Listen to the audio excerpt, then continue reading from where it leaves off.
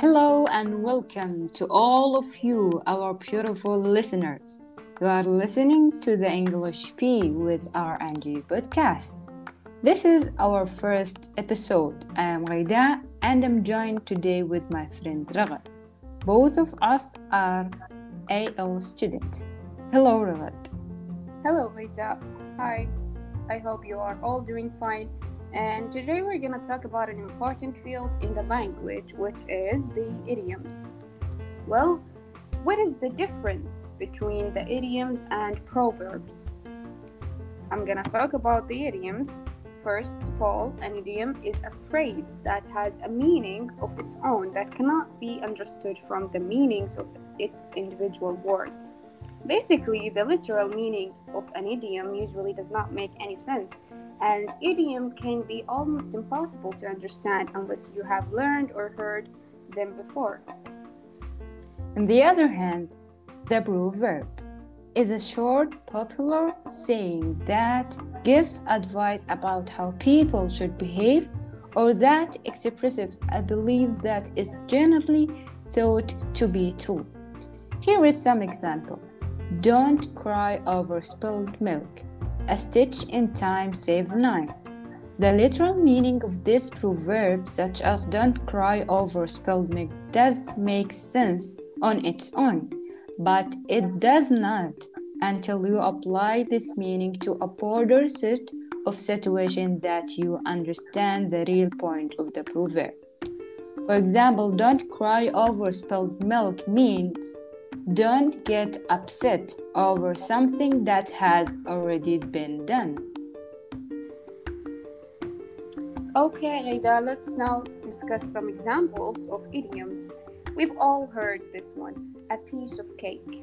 We know this significance sometimes something that is easy managed or something that we can do with no difficulties.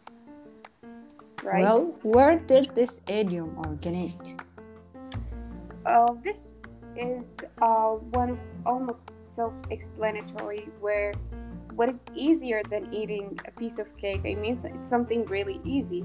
But the first reference to this was in the 1930s when American poet, his name is Ogan Nash, who wrote Primrose Path, was quoted as saying life's a piece of cake.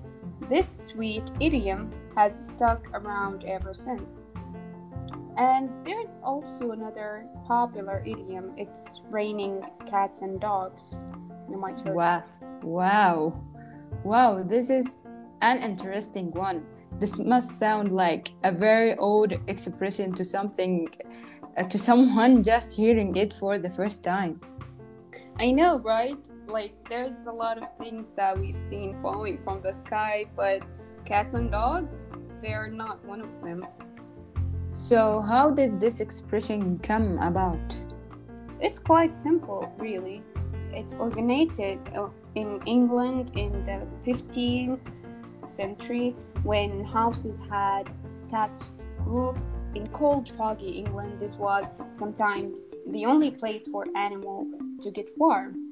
Cats, dogs, and other small animals would wind up on the roofs. So when it rained really hard, sometimes the animals would slip off the roof and wash up in the gutters on the street. Hence, the saying, it's raining cats and dogs, ended up referring to a particularly heavy rain. I'm sorry. Yeah. Wow, it's so cool. So, Ragad, let me ask you if you agree with me or not. When I heard the word idiom, I feel like it's something informal, like the slang or something that just the teenagers used. What do you think? Well, certain websites devoted to idioms claim that the idioms are not used in formal conversation or writing. That is, they claim that, these creators are always used in only informal situations. One problem is that the term idiom has various definitions. Such idioms are not used in formal conversation or writing. This is simply not true. Another definition of idiom is that an idiom is a phrase whose meaning cannot be detected from the constituent words. For example, she's having kittens. She's feeling nervous. It is true that informal language bounds with idioms in this sense of the word. It is also true that you would not expect to see some of these idioms in formal conversation or writing, but it's not true, however, to claim that no idioms are found in such situations. So to sum up, idioms can be used in both formal and also informal language.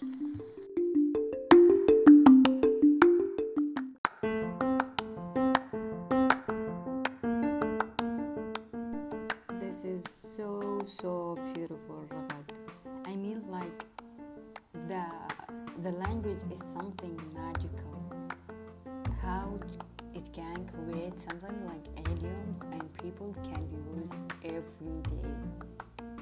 I think we can stop here today, and we want to thank you all for listening to the English Beat with R and G.